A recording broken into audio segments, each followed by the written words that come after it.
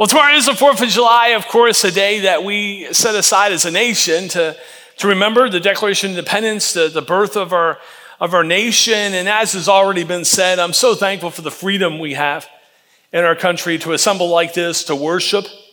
I'm thankful for those from the beginning of the founding of our nation who have fought to give us these freedoms. And I'm often reminded where much is given, much is expected. And what a privilege we have to gather week after week after week. To be able to celebrate the Lord together as a church family.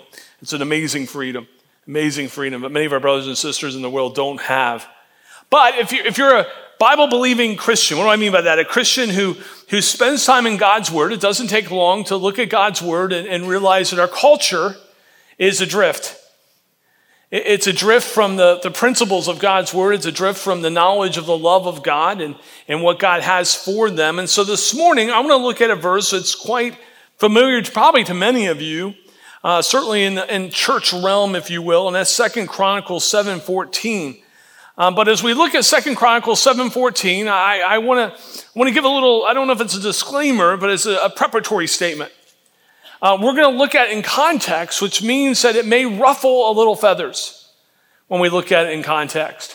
But if you stick with me, I believe there's some things in this verse, some principles, universal principles that apply to us as believers. And so don't run out when your feathers are ruffled, if they are. Just stick with it. I believe God has something for us as we look at 2 Chronicles 7:14 together. But let's start by just jumping into the verse. 2 Chronicles 7:14.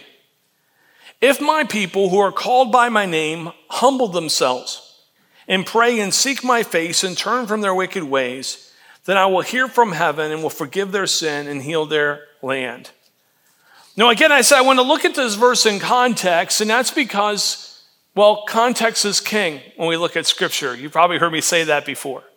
But it's a hermeneutical principle. What's that? It's principles, the way we study and apply Scripture. And so we want to know what's the context of what we're reading so we make sure we're applying it accurately within our life. And so what is the context of the verse we just read, 2 Chronicles 7:14? Well, 2 Chronicles 7 is showing us this temple dedication. It's written to the nation of Israel, and it's speaking of the fact that God wants to bless them, and if they walk with him, he will. But if they stray away from him, then they'll experience judgment. In fact, if you drop down to 2 Chronicles 7:19 and 20, we read, "But if you turn aside and forsake my statutes and my commandments that I have set before you, and go and serve other gods and worship them, then I will pluck you up from my land, and I will give you in this house that I have consecrated for my name. I will cast you out of my sight, and I will make you a proverb and a byword among the nations." And so what's being discussed in 2 Chronicles 7 to the nation of Israel is, look, I've made this covenant relationship with you, and if you walk with me according to that covenant, I want to bless you. In fact, you'll be a blessing to the nations. But if you walk away from it, then there'll be judgment. In fact, we see this sort of portrayed in the nation of Israel from its beginning, even as they just become a nation, heading into the promised land. In the book of Judges, we find what's called the cycle of the judges. They come into the promised land, and what do? They start by worshiping God. But then they stray from him. They begin to worship false gods, do things their own way. And God judges them by sending a nation, different nations at different times to come and take them over and cause havoc. And the people of Israel, what do? They cry out to God, save us, save us. And God's faithful. And he sends judges or leaders to come and deliver them from the judgment, if you will, from these other nations. And then they worship God for a while. And then guess what? They fall back into worshiping the false gods and doing things their own way. And another nation comes in and they cry out to God, save us, save us. He's faithful and saves them. And this cycle happens over and over and over again in Israel.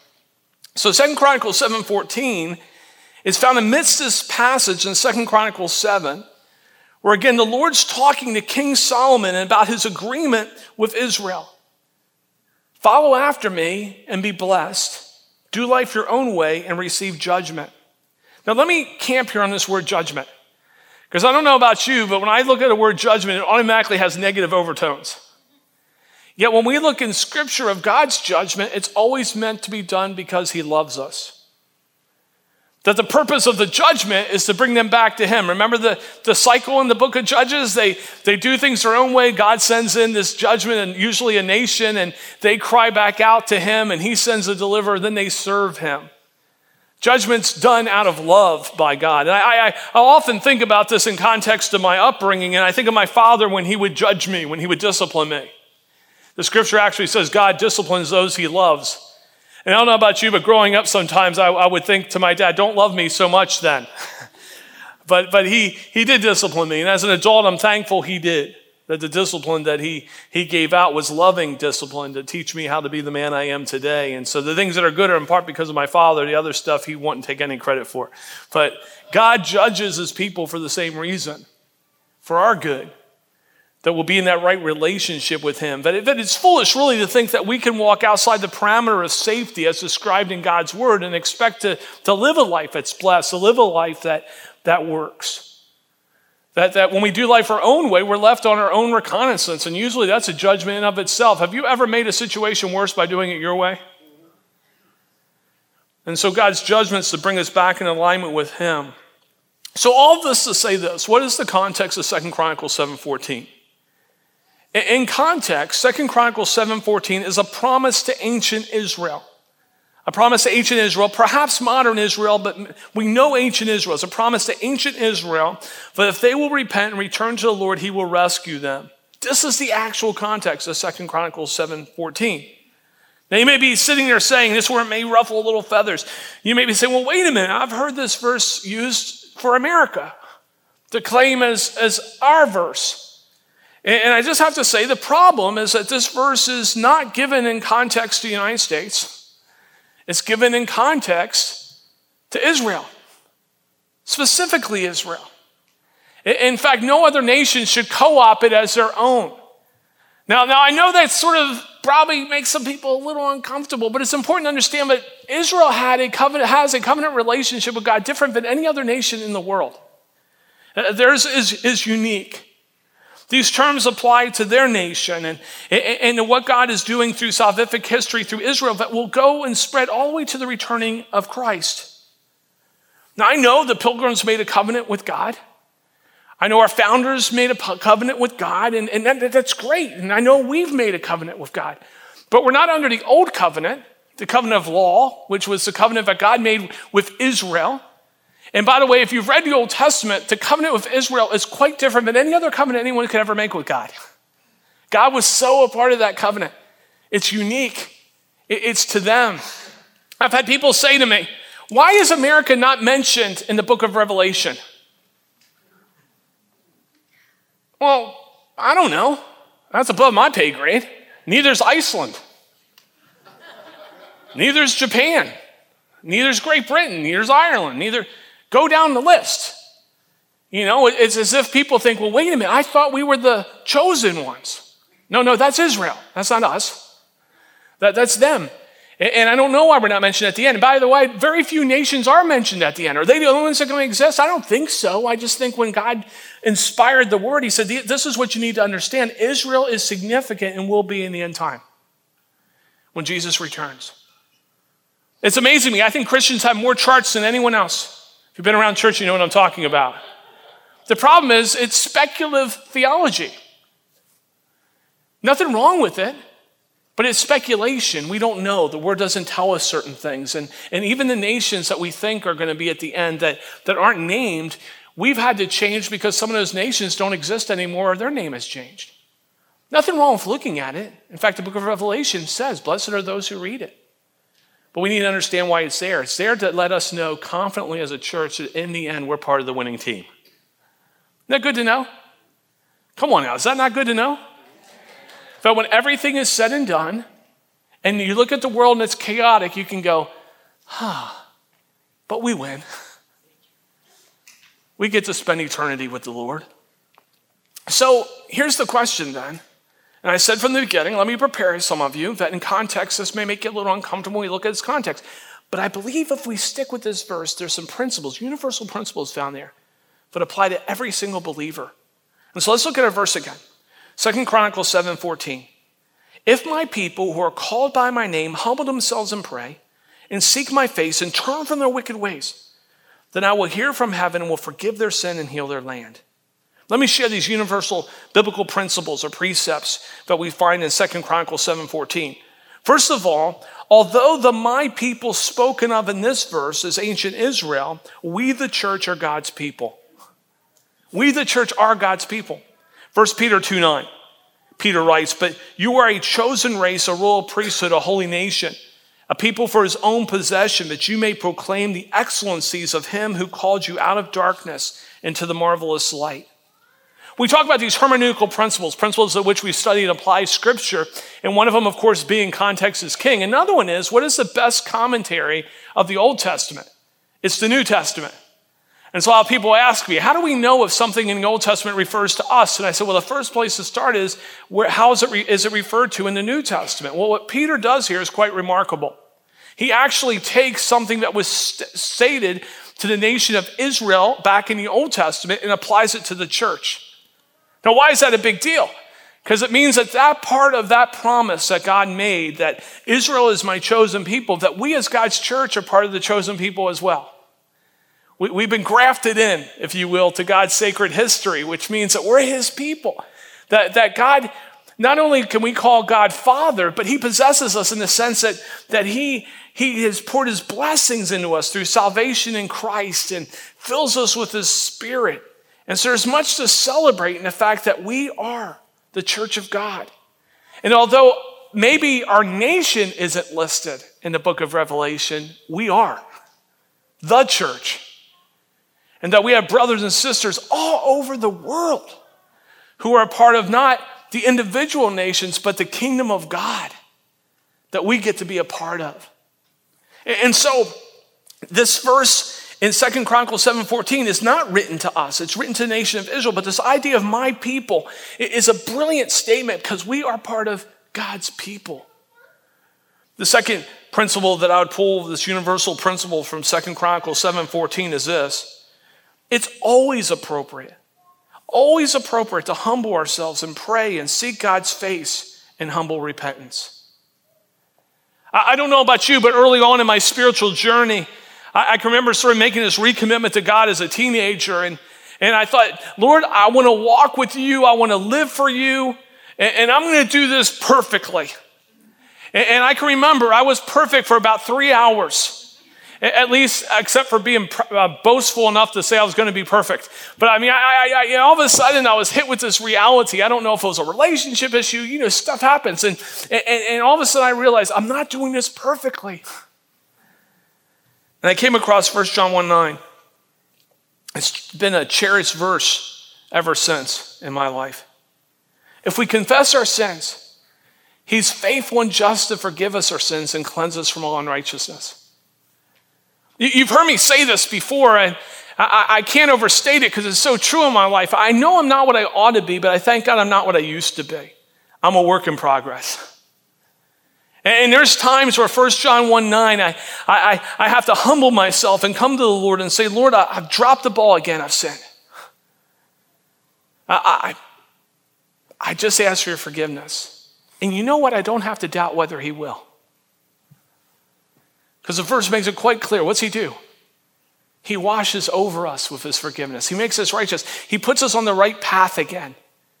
I've heard people really struggle with this in their life, and they've said, look, well, I don't want God's anger. And I love Numbers 14:18. It says, this is about God. So different from what many people see of God. Slow to anger, Numbers 14:18. This is speaking of God. He's slow to anger, abounding in steadfast love, forgiving iniquity and transgression. Think about that. I believe a genuine mark of a Christian is someone who keeps a short account with God. Who, when they find themselves in sin, they humble themselves, they pray, they seek God's face for forgiveness, who gives it to them. He cleanses us of righteousness and puts us on the right path. 2 Chronicles 7:14, will hear from heaven, the verse says, and forgive their sins and heal their land. It's been interesting over the years as I've had conversations with even believers who say, I love reading the New Testament because God in the New Testament is a God of grace. Well, who's the God in the Old Testament? Oh, he's a God of judgment. Well, that's interesting because it's the same God, like he's never changed. And so apparently he can be both a God of judgment and grace. He can be a God of love and discipline. He's God. And although we as believers certainly are not under the old covenant of the law, we're under the new covenant in Christ, we still serve under the same God. But he's been consistently a God of grace from beginning to end and always will be. Amen, church? Amen. That's who God is. And so when we think about that, it's an amazing thing. So what about this healing then? If we can pull this universal principle, yeah, we are God's people, chosen by him. And yes, it's always right to humble ourselves before him and seek his face and make sure we have a short account with him. Well, catch this. Here's the third universal precept or principle I pull from 2 Chronicles 7:14 we see throughout Scripture in dealing with us in the New Testament as his church. The church is God's plan to reach the peoples of the earth with his love and message, bringing the ultimate healing.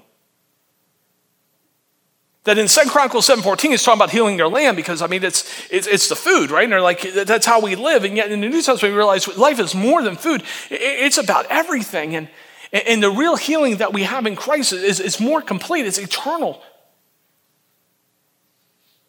And so when we look at what God calls us to as a church, it's quite profound. It's to partner with him in bringing healing. What the world needs to see, I believe with all my heart, is a church that's genuine. A Christian that's genuine. And again, not perfect, but genuine. There's a difference. Who's pursuing Christ-likeness, but is in journey of becoming like Christ. As a matter of fact, I don't think the world really expects us to be perfect as followers of Christ. They just expect us to look like Jesus more and more. Now, I know some people who will give up the journey. They'll say, I'm not going to follow Christ if I can't do this perfectly. And I go, then you can't follow Christ. You need to trust in him and let him grow you in the things of God. And the unfortunate thing is that many times in our minds as human beings is that we have this romantic vision of perfection.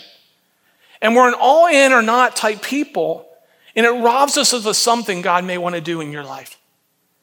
Marriages fall apart sometimes because of the romantic perfection of what marriage is supposed to be. And people walk away and God's like, but I want to do something here.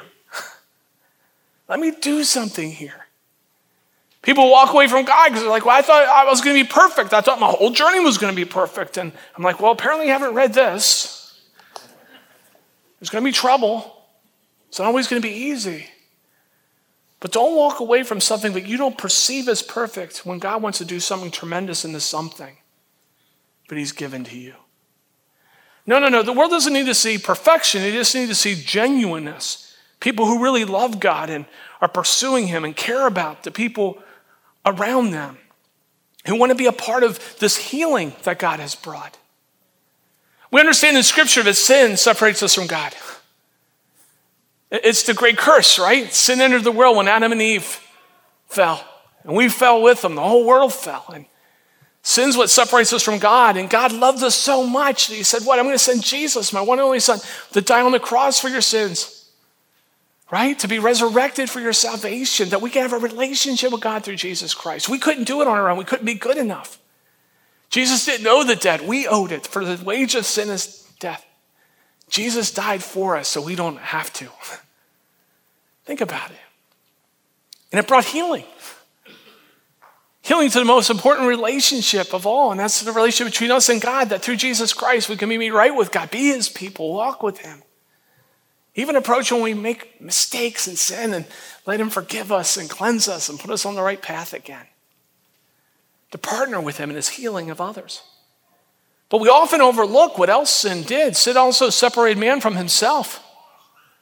Matter of fact, our psychological issues come from that in this fallen world. You say, Craig, are you saying that if I come to Jesus, I won't have to see a counselor? I'm saying absolutely not. You may need to see a counselor, but if you need to come to Jesus first, that he brings the healing. I'm not saying that if you come to Jesus, you don't have to see a doctor if you're sick. I'm just saying you should come to Jesus first. And then go and let people use the gifts that God has given them to do a work in your life in the way that God wants it done. The sociological issues that we deal with, not just as a nation, but in the world, comes from the fact of the fallenness of humanity, of sin. The sociological issues, just think about it. It's because of sin that there's racism.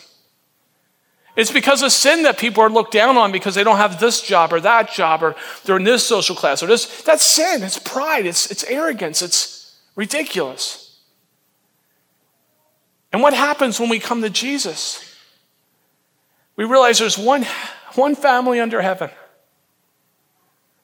That we're all united in two things. We need Jesus because without him, we're lost.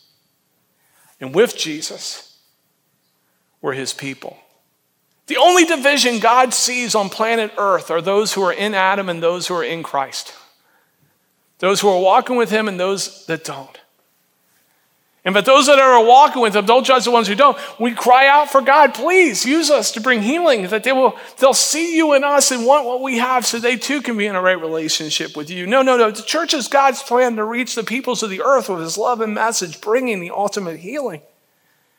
We're called to know God and make him known. Jesus says to his disciples and through them to us, his disciples in 2022, he says, all authority on heaven and earth has been given to me. Go, make disciples. What's that go mean? It means be a missionary where you live, where you work, where you go to school, where you play. Let God use you to make a difference in the world around you. Be part of the solution. No. We're not anyone's savior. We can't save anyone, but we can point someone to the person who can. Now, we may not be able to have the power to change all the chaos to peace, but we can bring peace into the chaos and attract more people to it. That's the part that God's called us to play. So let me share with you real quick 3 guarantees from God's word, then look again at some of these applications from 2 Chronicles 7:14. 3 guarantees. We're guaranteed personal salvation when we place our faith in Christ. Romans 10:9. If you confess with your mouth that Jesus is Lord and believe in your heart that God raised him from the dead, you will be saved. It's a guarantee in Scripture. If you place your life in the hands of Jesus as your Lord and Savior, you will be saved. You'll be in a right relationship with God. Second guarantee. We're guaranteed that God will use his church to accomplish his purposes. Again, I just have to say it. America may not be mentioned in Revelation, but we as his church are. He uses us to be a light to the world around us, to make a difference. And that ties into the third sort of guarantee from Scripture. We're called to be changed by Christ. And when we come to Christ, he changes us. We're called to follow Christ. And as we follow Christ, we partner with him in being part of his mission to reach the world, to bring that ultimate healing. So how do we apply 2 Chronicles 7:14? If it was written in Israel, not us, well, the universal principles just cry out to us. We're to humble ourselves. Humble ourselves before him. We're to live right with God, following his ways, which means we have a short account with God. And we, the church are the ones that he calls to bring healing to a hurt world. There are, give or take a few, 330 million people who live in the United States of America. That's a lot of people. Of those 330 million people, 180 million claim to be Christian. If I have my math right, that's over half.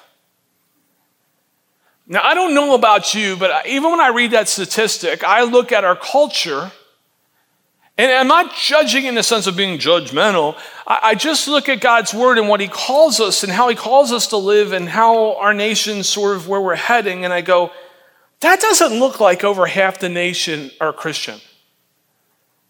Like that's a majority, right? Over half? Am I right? Math wasn't my strongest subject, but I think I'm right. If over half were living for Jesus, I just think things would look different, would feel different. Well, there's another stat that sort of explains it for me. Of that 180 million who claim to be Christian, only 9% of them get their biblical worldview from the Bible. Their worldview from the Bible. So that's roughly 16.5 million believers. Not 180 believers. So there's 180. I'm not going to do all the math here. Take the 16.5 off the 180. That's the group. The 91% of believers, people who claim to be Christian, they don't get their worldview from Scripture. So how are they choosing how to live? Well, they're getting their worldview from the world. The 9% that are getting their worldview from the Bible are living differently, I would guess, from the 91% that are getting their worldview from the world. Are you following me? And all of a sudden I started to calculate and I went, my goodness, 16.5 million. How many churches do we have? That means that I have a ton of counterparts that aren't getting their worldview from the Bible. Then something made sense to me. For years I've had people come into the churches where I've served and say, I'm thankful that this church uses the Bible when they preach. Chris, we preach. I don't know what else we'd use. I don't. What other book are we going to choose?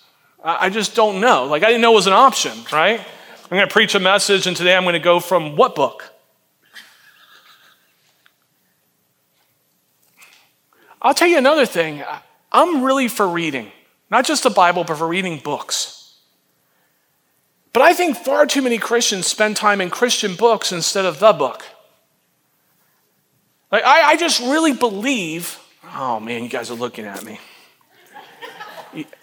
I'm going for it. I just really believe that, with my relationship with my wife, I'd rather spend time with her than a good friend of hers tell me who she is. So why would we spend a ton of time studying someone else's impression of the Bible when we can go to it ourselves? That's why our small groups spend time with sermon based, because the sermons are based on Scripture, and we're in Scripture, and you can discover who God is because you have the Spirit of God. Are you on the same page with me? I say all this to say this. I'm pretty optimistic about what God wants to do in this country. He wants that 9%. And by the way, you say, this is a small percent. No, that's larger than, God has done much more with fewer. For the 9% to be the church. To love him and love others and take his message to the world around us, to be everyday missionaries in the places where we live and work and go to school and play. Came across another stat, and then I'll wrap up this morning, but I came across this study that George Barna did in 2019, his research agency did, and they looked at America. They wanted to know, what are the most post-Christian cities in America? Now, what do I mean by post-Christian? Post-Christian means that not only do people in those cities not go to church, but they really have no concept of God or church. They may have heard of God, they may know, there's a church on that corner, but there aren't many people going to church in these cities. And the reality of it is not only not going, they don't even know what really happens there. They might have gone to a wedding at a church, a funeral at a church, but when everything's said and done, church is a weird, odd, they don't know what happens in that place type of thing for them. That's what post-Christian sort of means. Do you know what the 8th most post-Christian city was according to all that research? Rochester. Only one city was more post-Christian than Rochester, Albany, and that surprises you. But Rochester. And I looked at that and I said, Lord God, thank you for putting me in Canandaigua, New York for such a time as this. Thank you. Thank you. Thank you for putting me in a place with such need for you. Thank you for putting me in a church family that's part of that 9% that are in your word, that are getting their worldview from you and not the world, who are striving to live for you and being that light into the world around us. That we're your people, we're called by your name. And as we humble ourselves before you and pray, not asking why the world is the way it is, because we already know the answer to that. Because they don't know Jesus. But instead of ask the other question that's even more important to those of us in Jesus. Help us, Lord, why aren't we the church you've called us to be? And the reason is because 91% don't even get in his word. But for us 99%ers, my call is not to change them, it's to be changed myself. But the revival I pray for starts with me. The change that I want starts with me. The healing I want for others starts with me and with you. Lord God, use us, Lord Jesus, to bring healing, to be world changers. After all, we're called by his name. We're given access to him and invited to partner with him to see this healing come. Amen, church? If you've yet to receive Christ as Lord and Savior, that's your first step, whether you're online or here on campus. I just encourage you to, even this morning, reach out to Jesus. Receive him as your Lord and Savior. If you're checking out the things of Christ, then this was sort of an in-house message to say this is what we're called to as believers. This is what we're invited to as believers. And if you're part of the kingdom like I am, then let's encourage each other to live out that 9% life 100% of the time for him. Let's pray.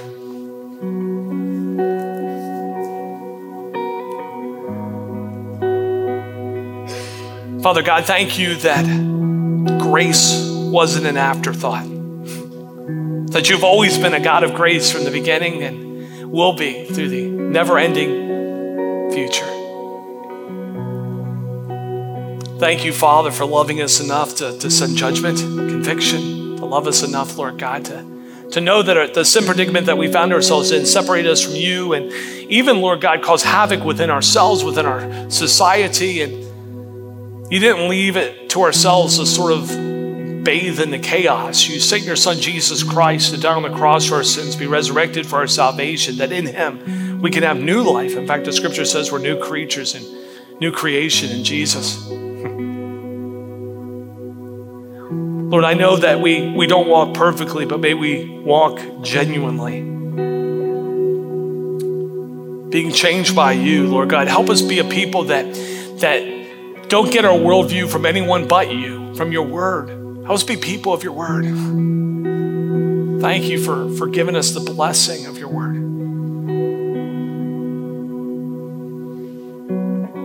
Lord God, I pray for us as a church family that as we're part of the called, we're part of those, Lord God, who are your children, that you've, Lord God, call us your own, that you've filled us with your very spirit and do this work of making us more and more like Jesus. Help us be an answer, not part of the problem in our culture. Help us share your love and message wherever the opportunity opens and prevails itself.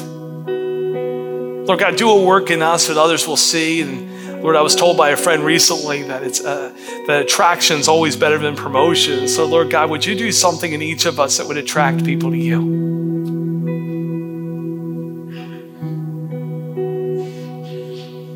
Father God, would you do something that would allow us to do that work, and not just in us, but through us, Lord God. May it start in our homes, the places where we live. May it spread to where we work, to where we go to school. Father God, may it spread to the places where we play. That, Lord, that 9% would become 20%, 30, 40, 50. Lord God, that you would do a work in our region, a revival in our region, that only you could be given glory for. And we thank you and we praise you for such a time as this. You've placed us here. For loving us, for filling us, for using us. In Jesus' name, amen.